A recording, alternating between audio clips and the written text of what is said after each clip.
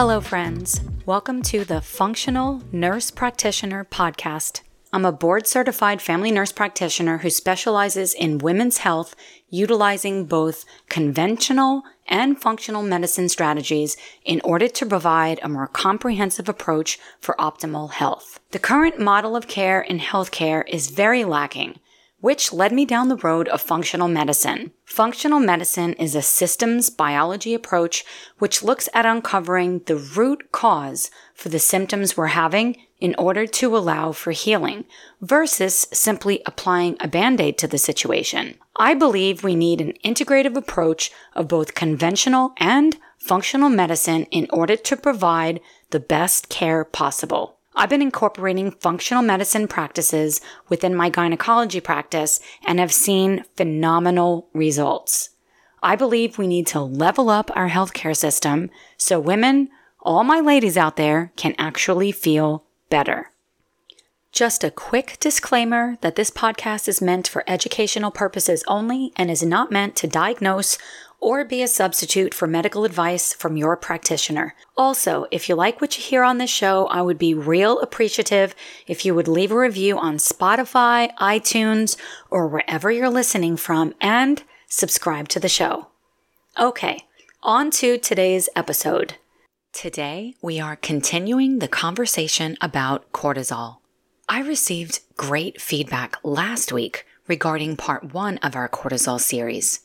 I really appreciate when you take the time to send me a DM on Instagram. Seriously, makes my day. We're going to focus on high cortisol in this episode.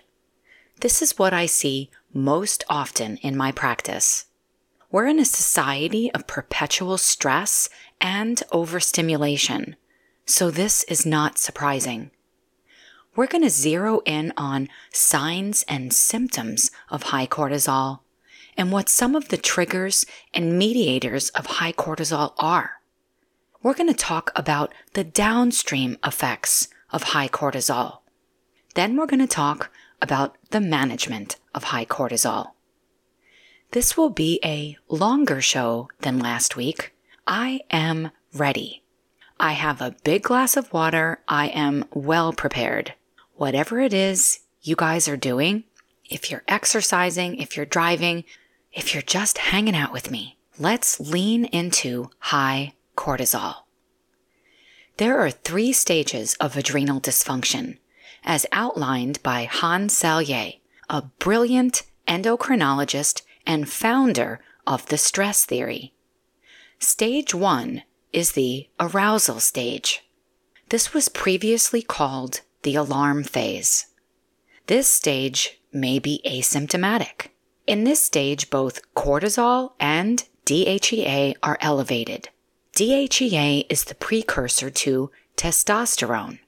It is considered to be the anti-aging hormone, the longevity hormone. When we start to see DHEA decline, we enter into the adaptation stage. We may have mood swings, anxiety, or even depression. Stage 3 adrenal dysfunction is called the exhaustion stage. Both DHEA and cortisol are low. This is considered adrenal insufficiency, and fatigue and depression are the most common symptoms. What I see the most in my practice is both stage 1 and stage 2, and oftentimes right in the middle of the two. Cortisol is high. They are symptomatic, so high anxiety, moodiness, hot flashes, weight gain, and the DHEA may be on the lower end of normal. Today we will focus on the first 2 stages of adrenal dysfunction. And since you're listening to this podcast, I suspect you may be symptomatic and would likely be between stage 1 and 2 or in stage 2.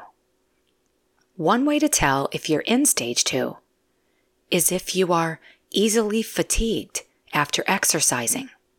That is how I felt. I could do it, but I was more and more having difficulty recovering and felt a lot of pain afterwards. My DHEA was almost 0. That was the reason I cried when I saw my results. I know without a doubt this is reversible, and we will get to the management of high cortisol in a little bit. What are some of the signs and symptoms of having high cortisol? Irritability, high blood pressure, hot flashes, poor sleep, night sweats, fatigue, depression, migraines, brain fog, poor concentration, memory issues. This is a very long list.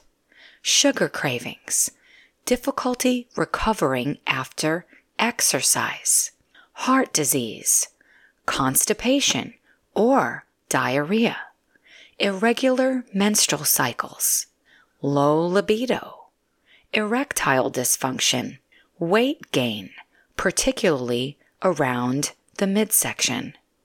Many of these symptoms probably sound like menopause or perimenopause. Many of us might have some or most of these symptoms and not know that it could actually be our cortisol that is off, causing these symptoms. I run a lot of hormone panels in my practice. Many women are looking for answers to their symptoms, and an easy and relatively inexpensive test to run is a blood hormone panel, which of course is not the best measurement of hormones, but it is typically covered by insurance. They are shocked when their levels are normal. Oftentimes, you can have normal results, but there is still a hormone imbalance, and the usual findings, particularly with perimenopause, is estrogen dominance. If you missed episode 1, all the way back to episode 1, we talked in depth about estrogen dominance. I highly suggest you listen to it if you have not already. It can really open your eyes to many different things, but ultimately to how you can improve the way that you feel. It is my number 1 episode as well. When I saw my cortisol results, I wanted to blame it on my sex hormones. Oftentimes, I see we add hormones to the mix during perimenopause as a band-aid to our symptoms. We're having hot flashes, so let's start taking estrogen. I do not see the logic in this concept, as we are oftentimes adding fuel to the fire. I do not want to go too far in the weeds today about perimenopause, as we are talking about cortisol. I can get very hyped up, my friends. One of the things that really gets me going is suboptimal care. I have had so many women come to my practice that were basically ignored. The way that they felt, their symptoms, their goals, disregarded. That drives me crazy. The easiest thing to do would be to apply a Band-Aid and move on to the next patient. When it comes to our highly complex hormonal system, we need to assess the full picture because otherwise we're not going to feel better. We may actually feel worse. Seeing my highly dysfunctional adrenals opened my eyes that I needed to make serious changes. There is no medication or supplement that can magically fix a dysfunctional lifestyle. And my lifestyle was severely dysfunctional. I spent many years of my life pushing my body past its limits with 2-a-day workouts, calorie restriction, and very poor sleep. I was highly anxious, felt a tightness in my chest most days. Every little thing set me off, and I had great difficulty calming myself down once I became agitated. I was a real peach to be around. Just ask my husband. Oftentimes I see, especially with regards to women, we like to chalk these things up to middle age. It wasn't until I saw my results that I realized that these symptoms, irritability, moodiness, anxiety, insomnia. They are not a normal part of aging, and we can actually do something about it to feel better. What are some of the downstream effects of high cortisol? Chronic high levels of cortisol can cause intestinal permeability. We went in depth about intestinal permeability. It was a 2-part series, episodes 7 and 8, definitely worth listening to if you have not, because intestinal permeability is impacted by more than just cortisol. We also can have an increase with lipopolysaccharides.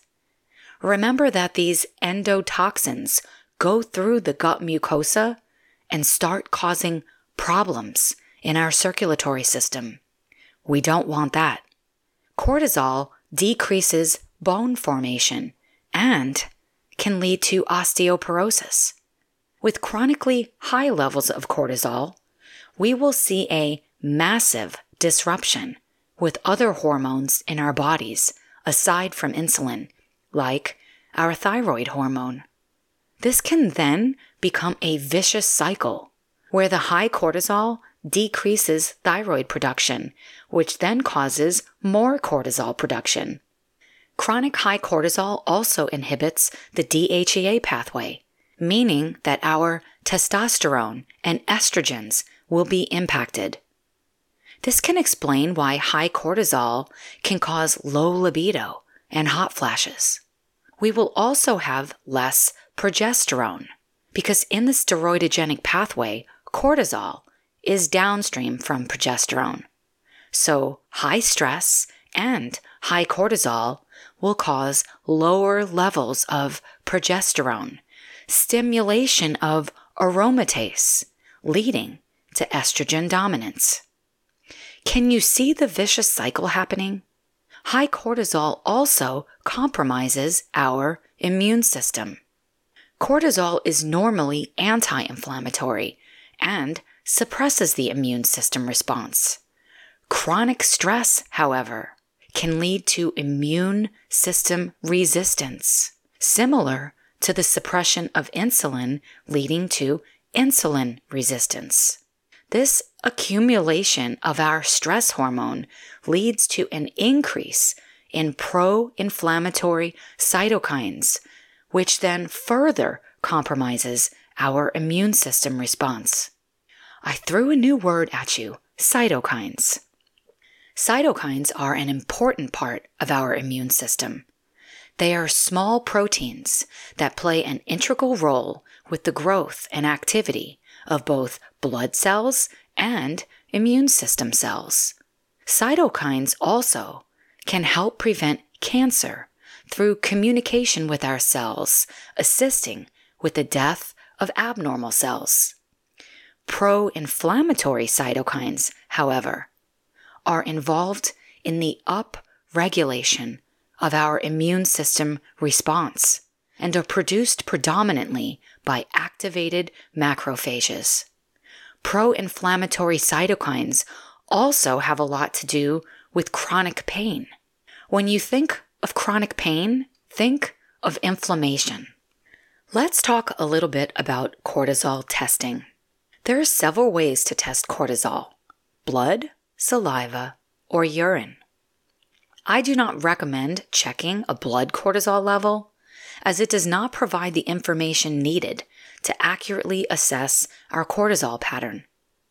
When looking at cortisol, remember from last week, it should be highest in the morning and then decline throughout the day and be at its lowest at night before you go to bed. If you have your blood level checked, we will not be able to see your diurnal pattern. Also, if you're having a blood test, you have to factor in the method of collection. Getting stuck with a needle can impact your results as well. I prefer salivary testing. This is a very easy method of collection. You don't have to drive to the lab and deal with needles. Urine testing is also very accurate, and we can then follow how cortisol is metabolized in the body. which can provide even more information for how our body is adapting to stressors. Most often, I use salivary testing, though here lately, I have been running a more expanded hormone panel that looks at sex hormones and adrenals. This is a more expensive option, but gives a more comprehensive look. I am planning a show dedicated to the Dutch test, dried urine test for comprehensive hormones, with the addition of salivary testing, and am looking at bringing on another guest for that episode, so stay tuned for that.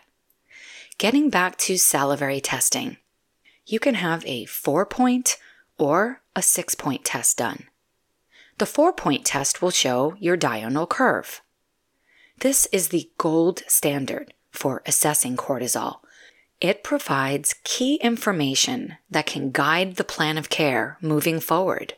Looking at a 6-point salivary test, however, is my preferred test of the two, as this also shows what is called the cortisol awakening response, or CAR for short. The addition of the CAR adds in vital information that may preempt diagnosable adrenal dysfunction. One of the things I love about functional medicine is that we do not wait for you to be diseased to address issues. In conventional medicine, if you have pre-diabetes, we watch it until you have diabetes and then we give you drugs. In functional medicine, we formulate a strategy to reverse the pre-diabetes. The CAR is a deeper look, more thorough look inside our adrenal function. We aren't just looking at the diurnal pattern, but also looking at the response cortisol has to us waking up. Remember last week we talked about light hitting our retina, and then our pituitary gland releases adrenocorticotropic hormone, which then signals our adrenals to release cortisol. You know I hate the word normal, but sometimes I have to use it for things to make sense. A normal cortisol awakening response is around 50%, meaning the level of cortisol when we first wake up to the next measurement 30 minutes later shows an increase of the cortisol level by 50%. So we wake up, roughly 30 minutes later our cortisol rises, and that should be the highest level that cortisol is at for the day. When we have the added data of the CAR, we can see if our body is in a more stressed state, meaning the CAR will be elevated. So instead of 50%, maybe it's 200%. I've seen numbers over 1,000%. If we have marked elevation of cortisol when we get up, how might we feel? Anxious, nauseous, wired. We may have an overwhelming feeling of dread for what's to come that day. A blunted CAR, however, is likely an adaptation of chronic stress. We may be burnt out or severely depressed. With both elevated and blunted cortisol awakening responses, we may have depression. This is important to note because current models of care for depression are utilizing a one-size-fits-all approach.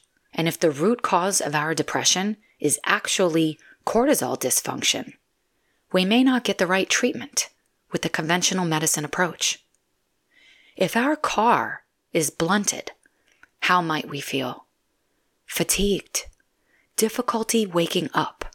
Maybe we hit the snooze button every day, multiple times, and never quite feel rested in the morning.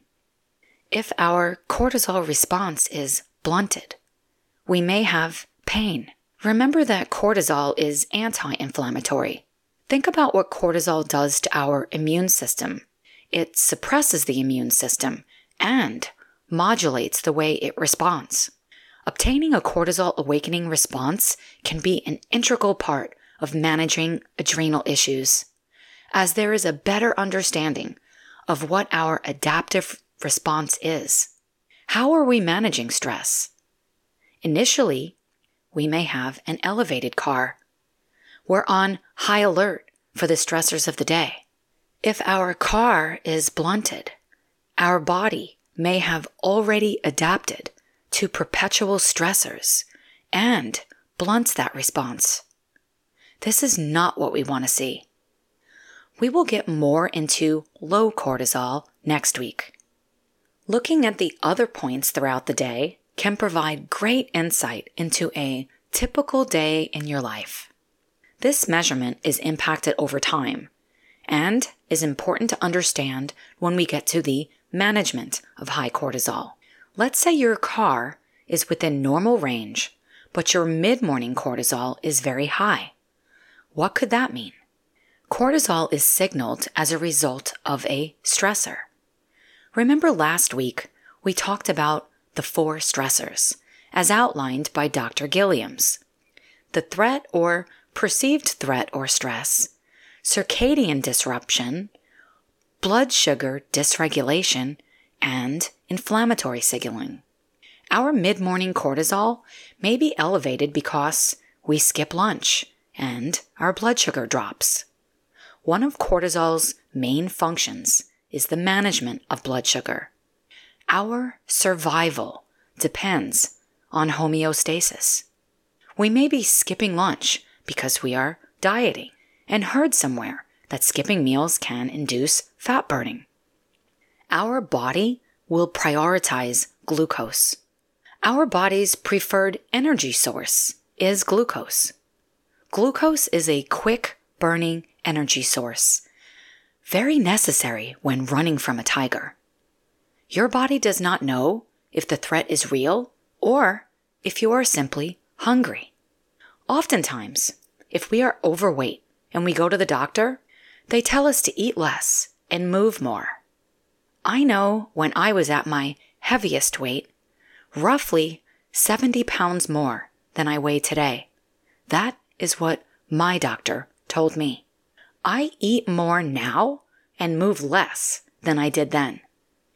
Another reason why it is so important to see the patient sitting in front of you and understand their individual circumstances in order to guide the intervention.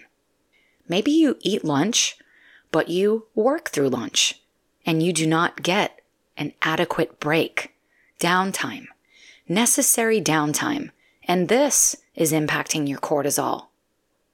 I can't tell you how many times I have heard this in my practice. We always seem to need to do more.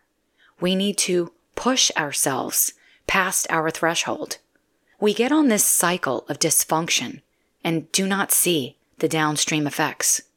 The reason why we need to care about chronically elevated cortisol levels is because our risk of chronic diseases increases. Our metabolic health is directly impacted by adrenal dysfunction. We become more insulin resistant with chronically high cortisol. If we are not looking at the big picture, we may end up with a life-changing disease.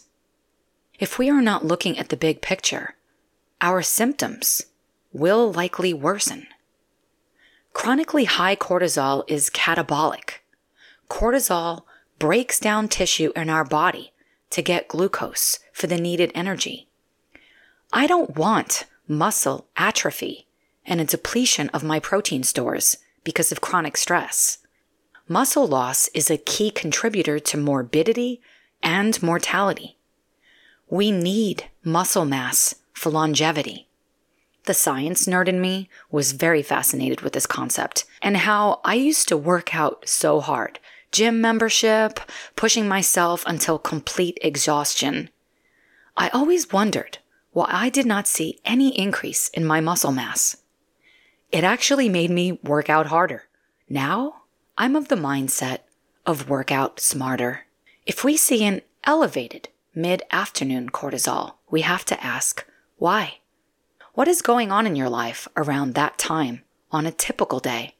I always educate my patients about cortisol and that it is impacted over time, but this concept is a difficult one to grasp. It is very complex and has many contributing factors. I had a patient who was very surprised with her markedly elevated mid-afternoon cortisol. She told me around that time every day she is so stressed out, overwhelming responsibilities, stressors, and that mid-afternoon was the time of day she dreaded the most. But that day, the day she did the testing, she felt great. She did the test on a weekend, and the day was uneventful. I reminded her of our previous conversation, the effect of chronic stress on the diurnal pattern. This realization, the impact of the daily stressors on her life, this opened her eyes. This insight was the motivation she needed to change her life. Knowing that her body had adapted to the perpetual stress cycle and she was at an increased risk for disease, she changed her life. Let's shift our attention to the management of high cortisol. It's important to note that if you do not have cortisol testing to know what your diurnal pattern is, it can be difficult to ascertain if you truly have high cortisol. If you were tested, I hope you are working with a seasoned practitioner who will help guide you. I do feel these interventions we are going to discuss are very helpful if you have known high cortisol or suspect it due to high stress, poor sleep, moodiness, etc. I am going to preface this segment with an important key factor regarding interventions. There is not a pill or a supplement that will correct cortisol issues as a solo intervention. Many of us want that quick fix. Give me the pill, that's all I need. Even in conventional medicine, we may think the pill works because we get the desired result, lower blood pressure, normal A1C levels, etc. But all these medications are doing are applying a Band-Aid to your issue. They are not reversing the condition. Taking an adrenal supplement, there are marketed adrenal supplements out there all over Instagram and TikTok. They will not correct a dysfunctional adrenal system on their own. Some strategic supplements can be helpful. Remember, the word is supplement. But for you to see change, to feel better, to reverse the adrenal dysfunction, we need to address your lifestyle. You guys knew this was coming. Have I ever not addressed lifestyle? What you do in your life is the most impactful method of management of any condition. Adrenal, hormonal, heart disease, even cancer. We talked about having high cortisol causes high blood sugar. We need to look closely at the foods we typically eat in a day and how they correlate with the times our cortisol is elevated. If you have an elevated mid-morning cortisol, are you skipping breakfast? This could be a key factor with the elevation of cortisol. Not only can skipping meals play a role, but also the actual foods we are eating. If you are consuming foods high in sugar, you will have a glucose spike and subsequent drop in blood sugar. Do you feel tired after eating? Maybe about 1 to 2 hours afterwards? This could be a sign that your meal was not balanced. I typically recommend aiming for 30 grams of protein per meal. Having adequate fat in our diet is also crucial. Fats provide your body with the fatty acids it needs to produce new cells. Fats are necessary for hormonal health also. If we do not consume fat, we will not absorb many key vitamins necessary for survival and optimal health. The fat source matters, of course. Avocados, nuts and seeds, fish, eggs, beef are some excellent sources of healthy fats. I do recommend extra virgin, cold-pressed olive oil, mostly in the form of topping our foods rather than cooking with it. It's important to look for cold-pressed to ensure that heat was not used for extraction, which could degrade the oil. Fiber is also important, and I recommend at least 25 to 35 grams of fiber per day. Fiber has so many benefits, but with regards to cortisol, it provides our microbiome with the phytonutrients it needs to then give us postbiotics like butyrate, which is a key player with our gut health, which then, of course, affects our brain. Sleep. Sleep is a crucial component for our adrenal function. We talked in depth about sleep in episode 9. We talked about the circadian rhythm and other factors of sleep that are detrimental to our health. We know that one of the stressors that causes us to engage the sympathetic nervous system is circadian disruption. A sleep routine is key for high cortisol management. We have much more power than we think regarding our sympathetic nervous system activation. If we practice mindfulness and focus on our breathing and do this consistently, we can train our brains to switch over to the parasympathetic system, and our cortisol will come down. I have been working on this for almost a year. I'm not going to lie and say that it's easy to start doing this. Definitely not at first. I mentioned earlier that when I would get all riled up, I had such difficulty calming down. I would tell myself that I simply couldn't calm down. What I've learned is that with that attitude, I would not succeed. If in fact, I wanted to calm down. If that was my goal, I gave this a lot of thought. What was I gaining from staying in a constant state of high stress? What was I losing? Was my constant state of stress impacting my immune system? We know the answer to that, yes. I thought about the relationship cortisol has with my immune system, with my autoimmune conditions. When I put this together, I couldn't just exist anymore in a state of stress. I knew that my actions, lack of actions, frankly, my excuses for my inability to change, they were impacting my body's immune responses. And I wanted to be on a different road. I did not want to continue to feel such pain when I walked, to have my head hurt so bad that oftentimes all I could do was cry. I thought about all of the things I had learned about cortisol, about the sympathetic nervous system. I thought, what could I do to tap into my parasympathetic system? What could I do to bring myself into a state of peace when my mind was racing at 3 a.m., when I would normally get out of bed and go read journal articles or get on my tablet? So, what did I do? I started breathing. Slow, deep breaths. I utilized 4-7-8 breathing. Listen to episode 9 if you have no idea of what I'm talking about. What I found is that after about 3 to 4 rounds of this breathing, my heart rate decreased. My body was more relaxed. This didn't take months to work. This worked on day 1. What does take time is for our body to become trained to respond to stress differently, trained to when we get that initial rise in our blood pressure and racing heart, when we start to think, oh great, here we go again.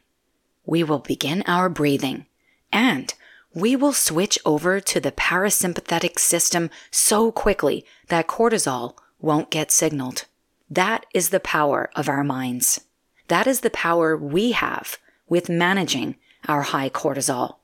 I now believe that nothing is more important than my state of mind.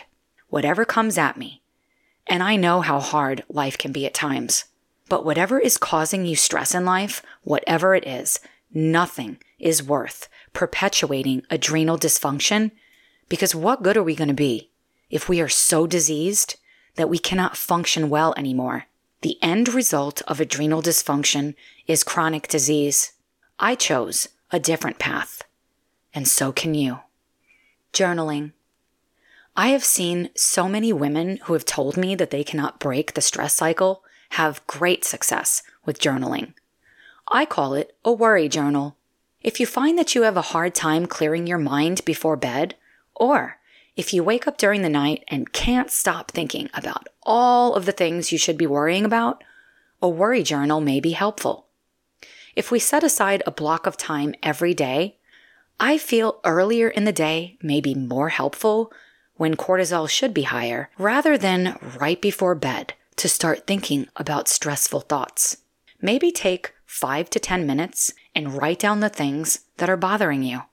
Then, when you have those thoughts enter your mind throughout the day, you can remind yourself you've already thought about those stressors and leave them until the next day when you write in your journal. Obviously, this is something that takes practice. Just like everything else in life that we want to succeed at, we need to practice this type of behavior change. If you think it sounds ridiculous, try it. What do you have to lose?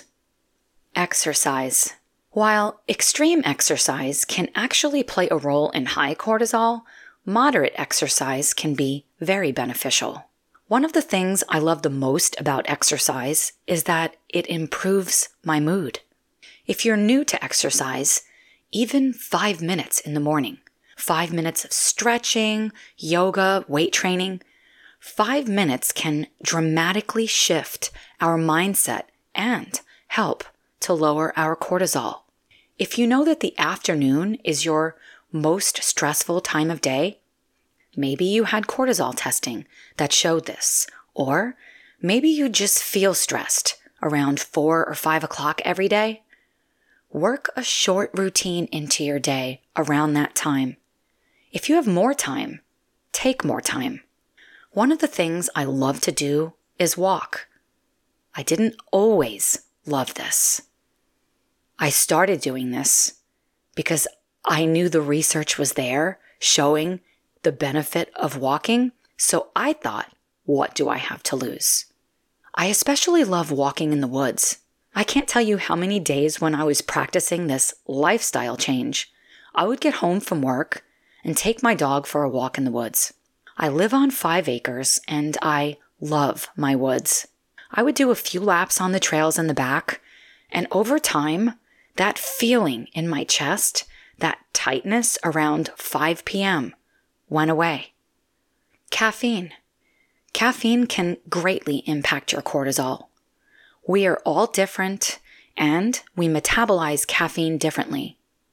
I drink green tea and also matcha.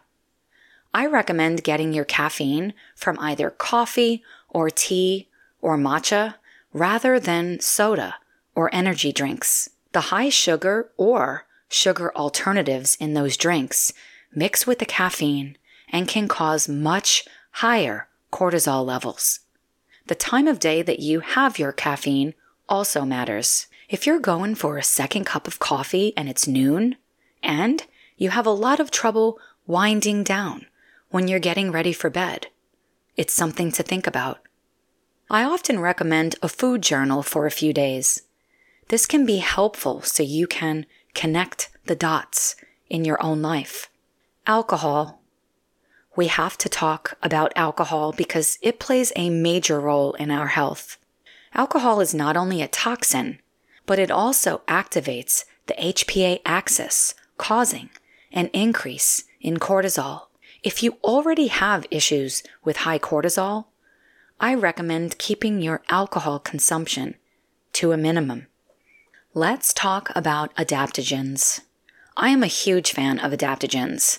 After all, As their name implies, they help us to adapt. I love ashwagandha. It is probably my favorite adaptogen. Studies show it can be helpful with all 3 stages of adrenal dysfunction. So I do feel it's one of the safer adaptogens to try. There is also research showing it can help with thyroid function, one of the reasons I started using it long ago. There's some research showing it can actually cause insomnia. I have never seen this with patients, but since it's a possibility, I always warn my patients that this could happen. I typically recommend using it in the morning anyhow. There are supplements of ashwagandha you can buy, or you can purchase powders. I like using organic ashwagandha powder and mix it into my daily smoothie. I always recommend starting one new supplement or medication at a time, as you need to look for possible reactions. I typically recommend a lower dose to start and taking it only once a day to see how you do. I still only take it in the morning and have had great success with it. I have also tried passion flower. Passion flower is somewhat stronger of an adaptogen. I thought it was too strong for me, so I stopped using it. I was feeling fatigued, almost sedated. With high cortisol, we want to calm down, but I felt passion flower calmed me down too much. Green tea. Green tea has been shown to be very beneficial with high cortisol. I recommend drinking it earlier in the day. Green tea contains theanine, an amino acid shown to improve mood and reduce anxiety. There are dedicated theanine supplements available, but it is very easy to get with green tea. Also mushrooms. Mushrooms have high amounts of theanine also. Valerian. Valerian is not only helpful with depression, but also with sleep. There is valerian tea, which I tried, but I'm not so much of a hot tea drinker, especially at night. You can buy valerian capsules. I've taken valerian and have had great results with it. I also found it helped with hot flashes. Interesting, huh? Let's think through this. High cortisol, less DHEA pathway, therefore less testosterone and less estrogen. I'm in perimenopause. My hormones are jumping all over the place. I have found valerian helps keep me stable. And trust me, stable Tara is way better than unstable Tara. In all seriousness, supplements can be very beneficial. But the important thing to consider is that what works for me may not work for you, and vice versa. Supplements alone won't work if you also are not doing the lifestyle changes. I wanted to mention DHEA. There are DHEA supplements that you can take. These supplements are actually over the counter. You can pick them up on Amazon or just about anywhere. Remember, DHEA is a hormone. It will have downstream effects. I have a huge issue with being able to purchase hormones without even working with a practitioner.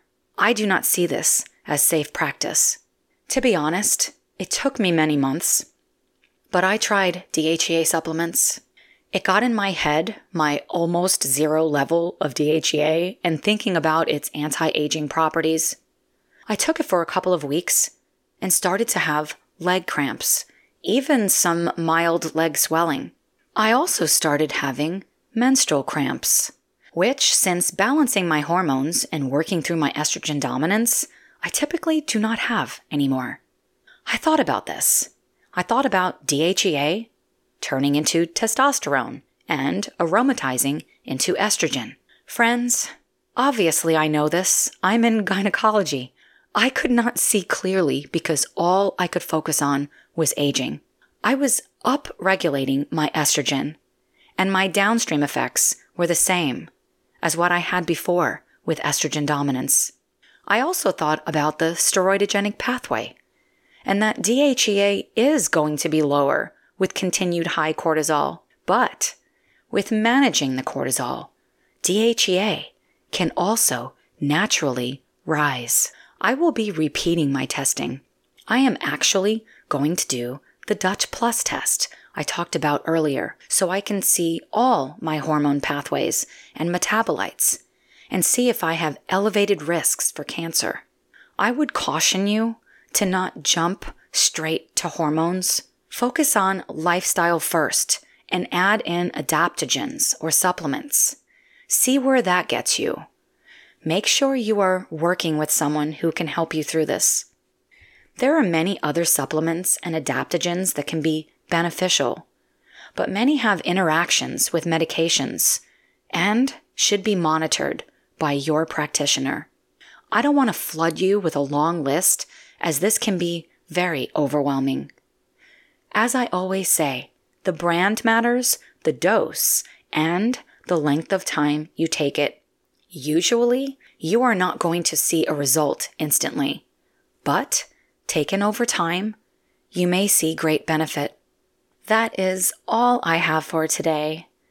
I hope you enjoyed today's episode. I know this was a long one and also a very heavy topic.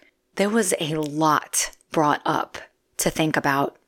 Know that if you're having any of the symptoms, feelings that were discussed today, you are not alone. I recommend finding somebody that you can work with to help you through these issues. If you're not following me over on Instagram, The Functional Nurse Practitioner, be sure to follow me over there. And if you have questions, things you would like to see on the show, hit me up over there with a DM. Thank you so much for listening, and I will see you next week. Love you guys.